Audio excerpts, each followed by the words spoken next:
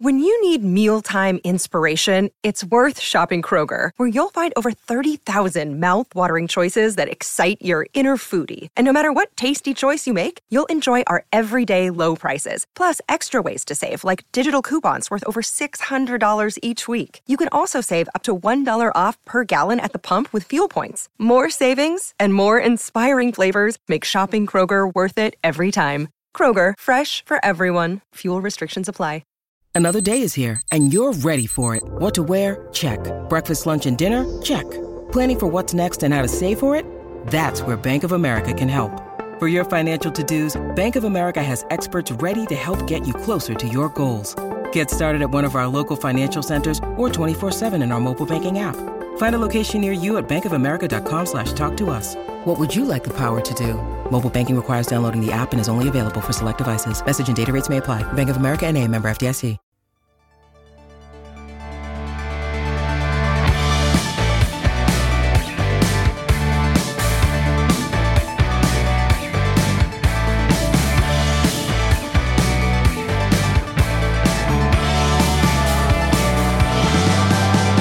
Hello and welcome to another edition of our Memory Lane podcast here on the DK Pittsburgh Sports Podcasting Network, and very pleased to be joined now by somebody I go way back with from his days early on with the Altoona Curve franchise. He has been in baseball really forever. Bruce Tanner, local guy from out near Pittsburgh, grew up around baseball. His father was former Pirates manager Chuck Tanner. Bruce, I cannot thank you enough for taking the time to join me, man. How are you today?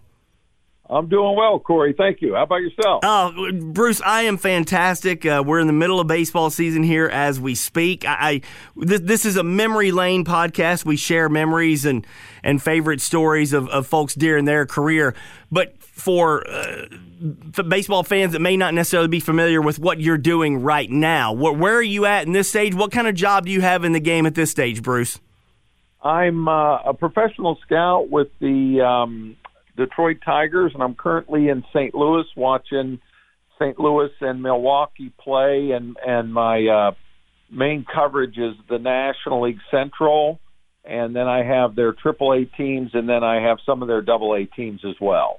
I absolutely want to get your thoughts on the role of scouts nowadays, just how that has changed, what that role is. We're going to do that a little bit later on because I'm very intrigued by that component just within the scope of the way baseball has changed in so many ways. So I want to get to that here in a bit. But, Bruce, I wanted to talk with you about kind of growing up in the game of baseball. You've been in baseball for more than 40 years in professional baseball as a player, as a coach, as a scout, all kinds of various roles.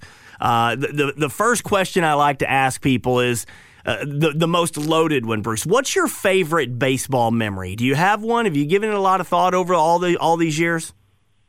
You know, I think a lot of memories sometimes don't even involve yourself. But as far as involving myself, I think just standing on the mound and seeing Reggie Jackson or Rod Carew or people you idolize. Tom Seaver was one of my idols. And to walk into a clubhouse and he's one of your teammates and he sits down and talks to you on an airplane and says, this is what you need to do and this is how you need to go about it. And Carlton Fisk is your catcher. I mean, I don't know if there's one set memory, but when you stand out there and there's Dave Winfield or, like I said, Reggie Jackson or somebody like that, and you're going, holy cow, this is so surreal. I'm actually pitching against these people. It really does go, wait a minute, I'm from a high school that graduated 100 people. Like, how did I get here type thing? So it's a unique moment, and it's one that you'll never, ever forget in your memory bank. So how do you do that? Because, look, we all grow up watching sports and idolizing these various people. So how do you get your mind to that competitive point when you're facing somebody like that, some big-name star? Or does just the competitive juice kick in there like it would anybody else? Yeah, I think what happens, you're right, Corey, after a while, the more you do it, you're going, okay, he's just another human being, and how do I attack him, and how did they tell me that they're supposed to get him out? and will the catcher walk me through it? And because you're new to the situation, you're hoping that catcher is going to put you in the best spot possible to get that individual out. And it just becomes, it doesn't become a game anymore. It becomes almost like a chess match where, okay, if I do this and execute, chances are I'll have success. If he wants me to throw it outside and I throw it inside, chances are I'm not going to have success. So you do start blocking it out after a while, and they just become another human being. But the initial look is way different because you're like, I've seen them do this 100 times to other pitchers on TV, and now he's doing the same stuff to me. And you're like, I used to mimic this guy in the batter's box. Now I'm watching him mimic it right to my face. And once you get beyond that, then you're okay. One of my favorite baseball movies is For Love of the Game with Kevin Costner. Have you seen that? Yes, that is a very good movie. Tremendously underrated movie. We're actually recording this the day after Ray Liotta passed away, star of Field of Dreams. So Field of Dreams is one of my all-time favorite movies, the baseball connection with my dad. But I wanted to ask you about For Love of the Game because Kevin Costner, as he's throwing the perfect game for the Detroit Tigers at Yankee Stadium in the movie, he keeps saying, clear the mechanism. His way of drowning out all the noise from all the crazy fans in Yankee Stadium, he'll go clear the mechanism. And then all of a sudden, everything is just really, really quiet. Is that real? When you're on the mound, when you're playing a game, are you able to completely drown out all of the noise in some method like that? You know, there are times that you're able to tunnel the game where you only kind of see a small circle of just the catcher and the mitt, and the hitter is actually like almost a mirage where he's not there. So there are times that your concentration level can get so high that you lock in on the mitt and the catcher and really nothing else. But there's also times, for whatever reason, your mind will get a little bit scattered and you hear a heckler or you'll hear something else. But for somebody to say that they never hear a crowd, I find that amazing. I just even backing up a base and there's 16,000 in the old Kingdome in Seattle. It sounded so loud that it was almost deafening. And to watch, Reggie Jackson pinch hit in Anaheim, and there's 40,000 people, and it just crescendos because they see him come into the on-deck circle, and then 40,000 people just rise up. There's no way that you can block that out. And so, but I do think when you're on the mound, there are times where you can get so locked in that you don't really hear or see much, but I don't know how they do that all the time. I think the great ones probably can. I wasn't great, so probably that's why I got distracted a little bit more. I want to go back to your youth. You grow up in Newcastle, right? And that's correct. Were you a Pirates fan growing up? Did you go to a lot of games? What was it like for you to be so close to the major league team? Until my dad became the manager there, I didn't go to many games, but I was a big fan. I could tell you every player on the team, from third all the way around the horn. I knew the pitchers. I watched whatever games I could on TV. I think at the time we only had 3 stations, but they would be on, I think once a week, and you'd watch all the games. You listened to Bob Prince on the radio all the time. But then when my dad became the manager, then you're in the clubhouse with them, and you're on the field with them, and you're shagging, and you're participating in batting practice, not me performing, but you're out on the field with, all the other players, and you're getting to know them. And honestly, to this day, the ones that are still around, it's an incredible bond that 79 team had.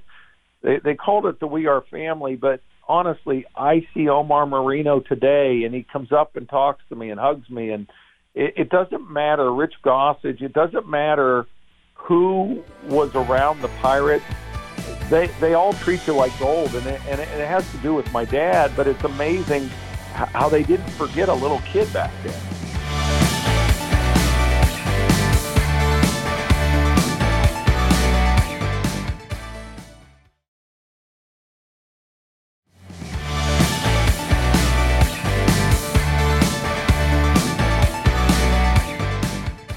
That's really a big part of what I wanted to discuss with you is just how much as a kid you were able to be around your dad and the major league level versus kind of living your life. So you're born in 1961. All right, your dad's a major league player. He goes on to become a manager. I believe his first year as a manager was 1970 with the White Sox. What is it like, Bruce, to be a kid and your dad's either a player and then becoming a manager? What was that dynamic like for you as a youngster? I think being that we were raised in such a small city and such a small town, it became like he was a dominant figurehead, where I think if we were in a larger town, he would have kind of just fit in with the community, but he kind of stood out in our community. And now what happens is your name kind of stands out, so that when you play, oh, there's Chuck Tanner's kid. And that's all you remember. All through high school, all you were was Chuck Tanner's kid. You didn't even have a first name. And that went for my brothers as well. And so when you played, you did feel like there was a responsibility to go, okay, I got to be a little bit better because of who I'm trying to represent here. But I will say, in the summer times when I was a bat boy for the Chicago White Sox, and when you're kneeling in the on-deck circle and you're talking to Dick Allen, and he's telling you about Wampum, PA, and he's telling you stories, and he's calling you homie, and you're watching this guy tell you stuff like, hey, I'm going to hit a home run here, and then your dad's going to bring in Gossage, and we're going to get the heck out of here. And honestly, when you're sitting there and it happened, you're just like, oh, my gosh, this just happened. It was like going in to see the sick kid in the hospital that somebody guarantees him a home run for him, and it happens. You're just like, oh, my gosh. You start marveling at these people. And then that's how these people end up becoming idols of yours. When you see like stuff like this take shape, then you go to Pittsburgh and you already know who Willie Sargent is. And then Dave Parker takes you under his wing and he's like, oh, hey, come here with me and do this with me and make sure you shag with me. And you're just like, oh my, and what is unbelievable is the more you do it, you realize they're no different than any of us, because they don't treat you any different than anybody else. And honestly, it just became a normal way of life. And I don't mean to dumb it down, but the more you're around it, the more it just became a daily occurrence. And so you're a 10, 11, 12, 13-year-old kid. So how do you balance that time, Bruce? Because you still got to go to school. You still got to, you're playing baseball yourself, and then your dad is managing. Well, what was it like for you as a kid? How much time did you get to spend at the big league ballparks? Actually, not very much. We would have a break in the summer where we'd go out and visit him in Chicago.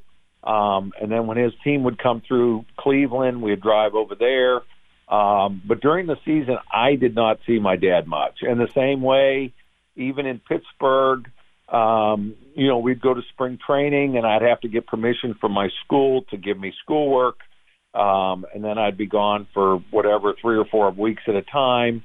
And then I'm starting to get involved in my sports, so it's hard for me to get to the stadium to watch any games, really. And so during the course of a baseball season, I did not see my dad very much. And I mean, we didn't get close until much, much later in his life, because I didn't really get a chance to know the guy as well as I wanted to, because he was always gone or working all the time. And I think I've seen that a lot with my children, with me, in the amount of time that I'm gone. It's a difficult life. It's a rewarding life, but it's a difficult life because of the least amount of time that you have to spend with your overall family. Well, it's very poignant because I'm going to connect a couple of dots here, okay? Because you said everybody knows you growing up as Chuck Tanner's son. And not to say that was any kind of burden, but there might have been. Was there some pressure there?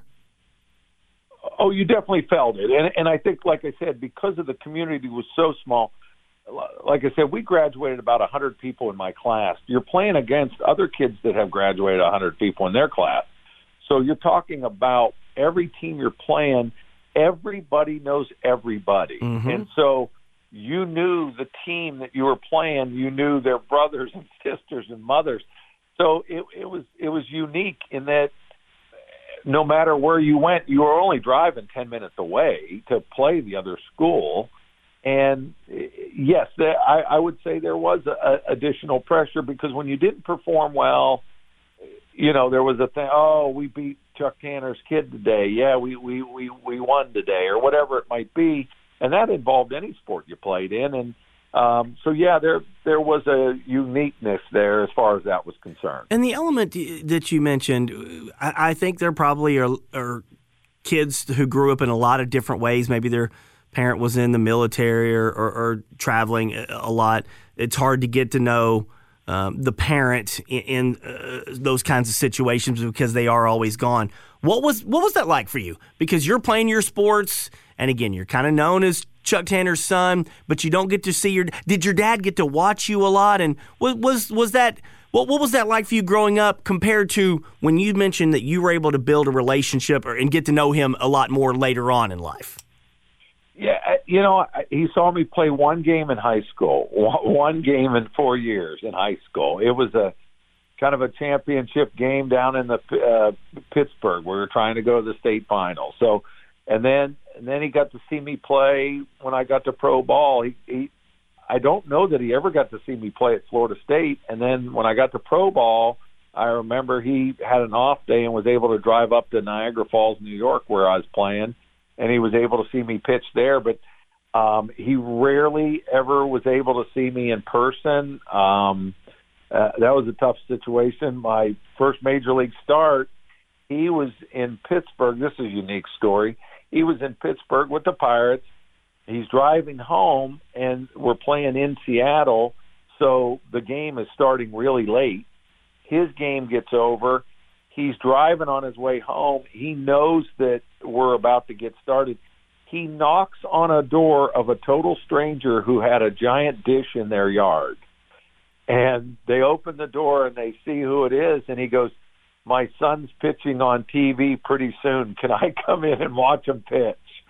He goes into the house and stays till about midnight or 12:30 in the morning and then drives the rest of the way home. After watching me pitch on TV. Oh, my goodness. So that I thought was kind of a funny story. That is. But,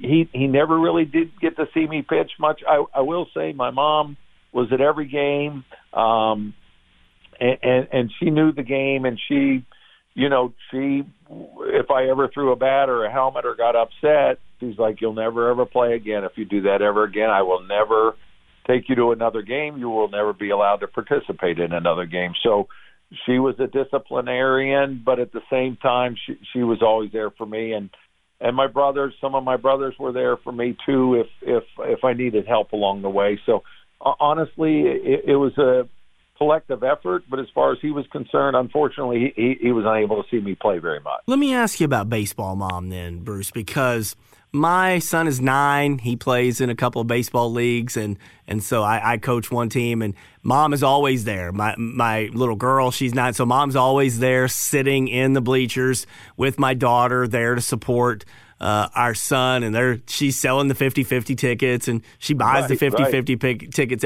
and I see a lot of baseball moms, and the baseball mom is a special thing because the dad, Field of Dreams, everybody knows the dad story about what was your relationship like with your mom then? If she's the one that is taking you to these games and being kind of the one that is going to be your primary support system from the bleachers.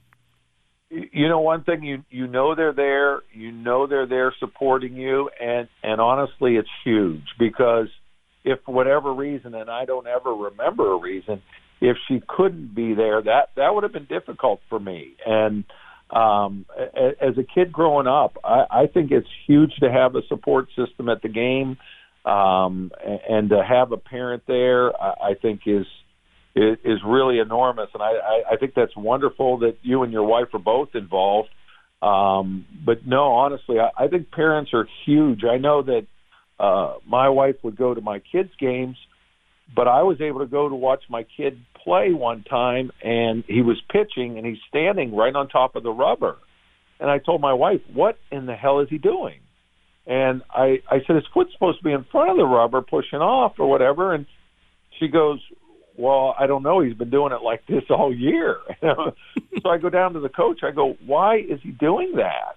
And the coach goes, we thought, because it was your son, we thought that's what you wanted him to do. Oh, my goodness. And I go, he's yours. Teach him the way you want him to be taught. Don't think that I have enough time when I'm gone to be able to work with my own child, because I don't. I said, don't assume anything, so you please help him. And they're like, oh, okay. So that's the unfortunate part of, being involved like that is going, hey, wait a minute, what's going on here? But no, to go back to the mothers and the fathers both, I think it's huge to be involved in your kids' sports activities. It's the ones that get carried away, I think, that make things a little difficult for the child. Now, your dad managed until 1988, and you pitched professionally from, I believe, 83 to 89, in the big leagues, 85. When would you say, Bruce, you were able to really fully, strongly connect with your dad? Was it at any point during his managerial career, or was it after? And how were you able to kind of make up for some of those years? I think when he started scouting, we actually started scouting together. We would talk when I was a coach for the Pirates for the years that I coached from Pittsburgh through 2001 to 5. He would come to a lot of games. He was working with Cleveland at the time and Milwaukee, and he would go down and scout games. So we would talk about the club and hey, what can you do better? That type of thing. But he taught me just a lot of valuable lessons about people, scouting, players, what to look for and that type of thing. And I think during those years of coaching, and then when I started to scout in 2007, I think we started having a bond where in spring training we'd be at the same games and we would talk about things. And then I stayed at his house down in Florida, and we would talk a lot. And I think I think baseball brought us together, but then we also would go to dinner and there wasn't any baseball conversation. And honestly, it sounds sad, but it was about, here I am, born in 1961. It was about 2007 that I'm like, okay, I'm really starting to get to know this guy a whole lot. But how fortunate are you that you did have that time? I mean, some people might go there and might not even get to enjoy that part. So how fortunate that you still were able to have those connections later on in the years? And it was wonderful. It was what the public had seen all those years. I finally got to see it and then some. There was more beyond the positivity and but there's just the way I watched him treat people. I was like, oh my gosh, that's incredible that he does this every day. And there were days he didn't feel good, but he never let that on to anybody. And people would walk away with a smile or oh, please tell your dad again, thanks, for coming to talk to us or whatever it was.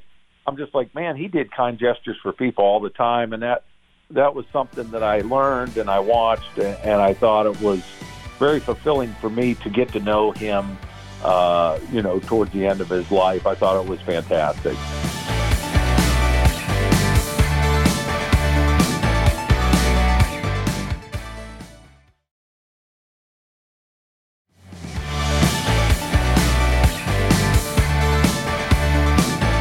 I want to bring this full circle now because you're 60 years old. How many children do you have?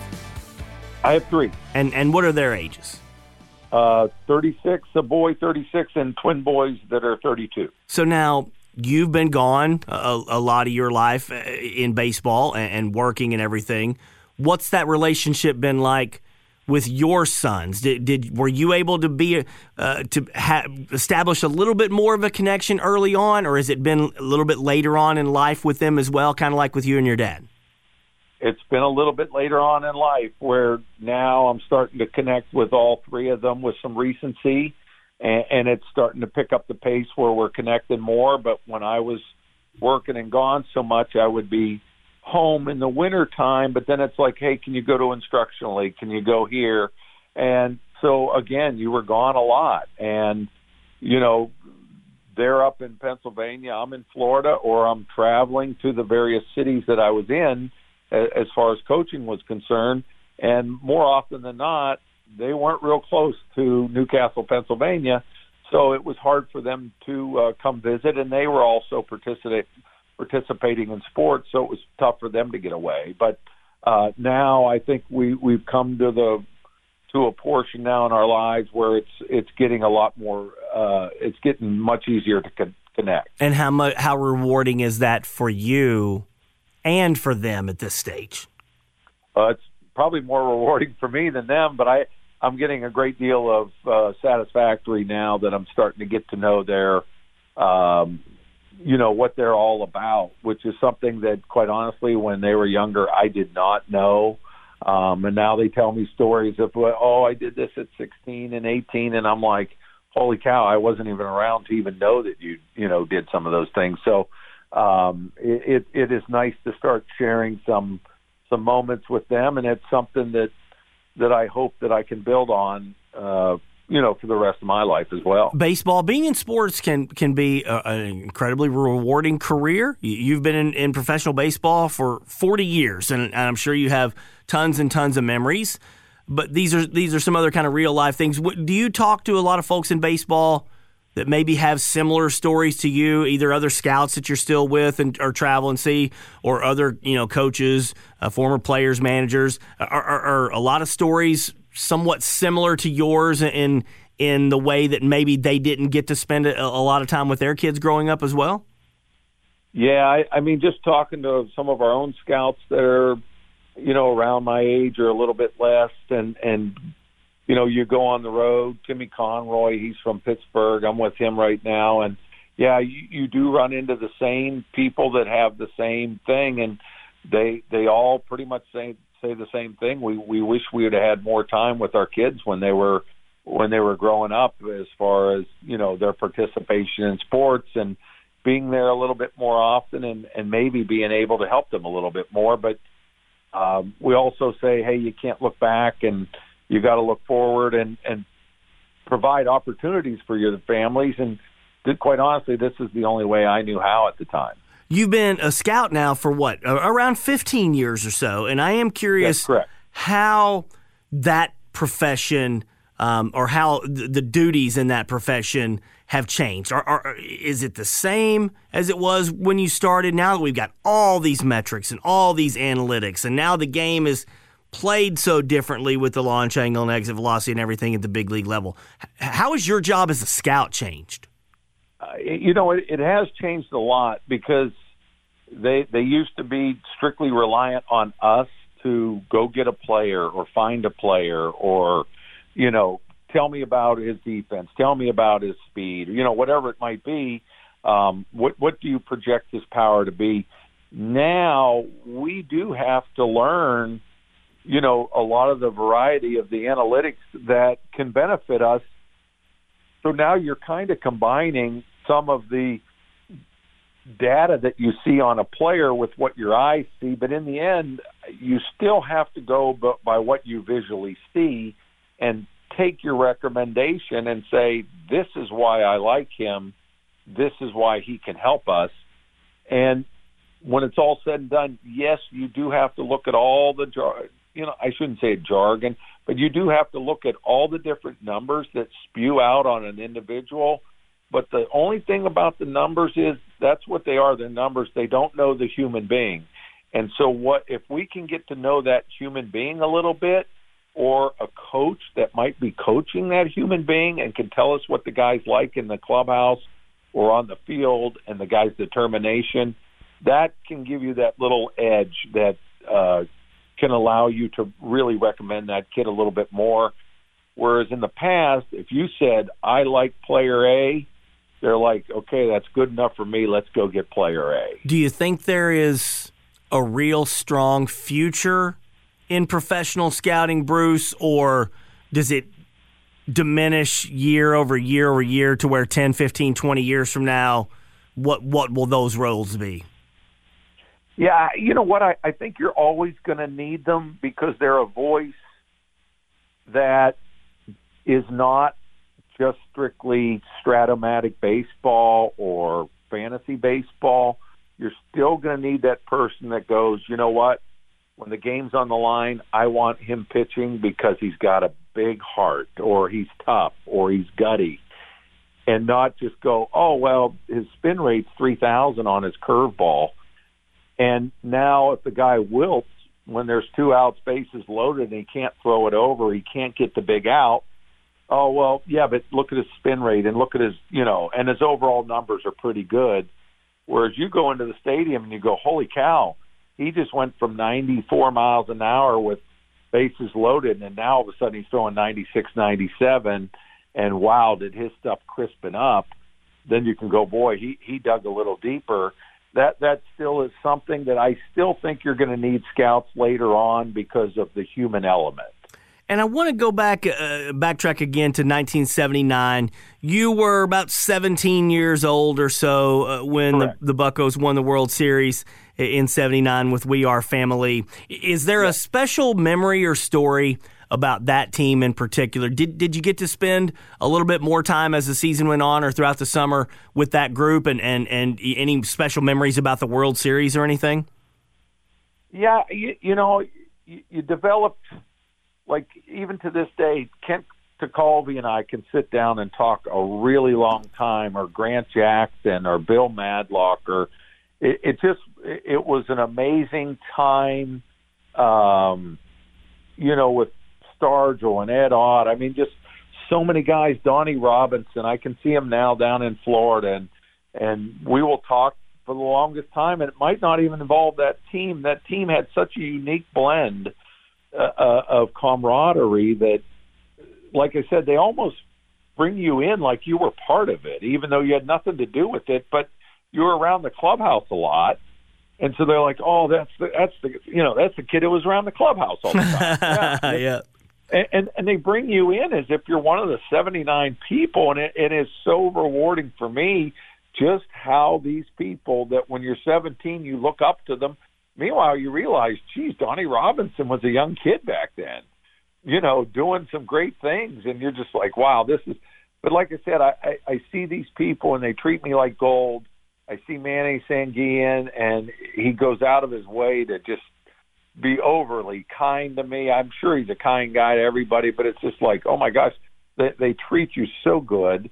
So I don't know if there was any one particular – I mean, sitting there and watching Game 7 in Baltimore, and you're next to the president of the National League and stuff like that, and you're watching stuff unfold, and, I mean, that is a thrill of a lifetime that you'll never get back. A funny story about that game when it's over, Jimmy Carter's the president at the time. He goes over and the Secret Service says, hey, you're going to congratulate Earl Weaver, on a nice year. So he goes over and he congratulates him and tells him, congratulations on winning the World Series after they had just lost Game 7. And they're like, no, Mr. President, we got to take you into the other locker room. That other team won the World Series, So I thought that was kind of – and then, I'm jumping around in the background and all that stuff. But, yeah, I think that just that year in general was very fulfilling. When they got down 3-1 and my dad's mom had died, I really felt bad for my dad because I could see his eyes were red. He was watery. They had just won the 5th game, and I'm riding home with them to Newcastle from Pittsburgh, and you could feel the pain in his system, and he couldn't express it at all. And I knew that he had to manage Game 6 and 7, and that was very difficult for him. Did you guys talk a lot about the World Series in the later years? Because we did, yeah, we did. To a point where some people are like, why does he do it? But then you would run into Bruce Keeson or you'd run into other guys, and they did it as well. So you're like, I'm not the only one sitting at home listening to my dad talk about this 5 years later, 10 years later, because they all did it. And I think you still see that when I hear people talk about World Series from other teams, they do it 10 and 15 years later. You know, it's amazing that thing is so hard to win. I think that's why they do it. And can I ask you how proud of that World Series was your dad?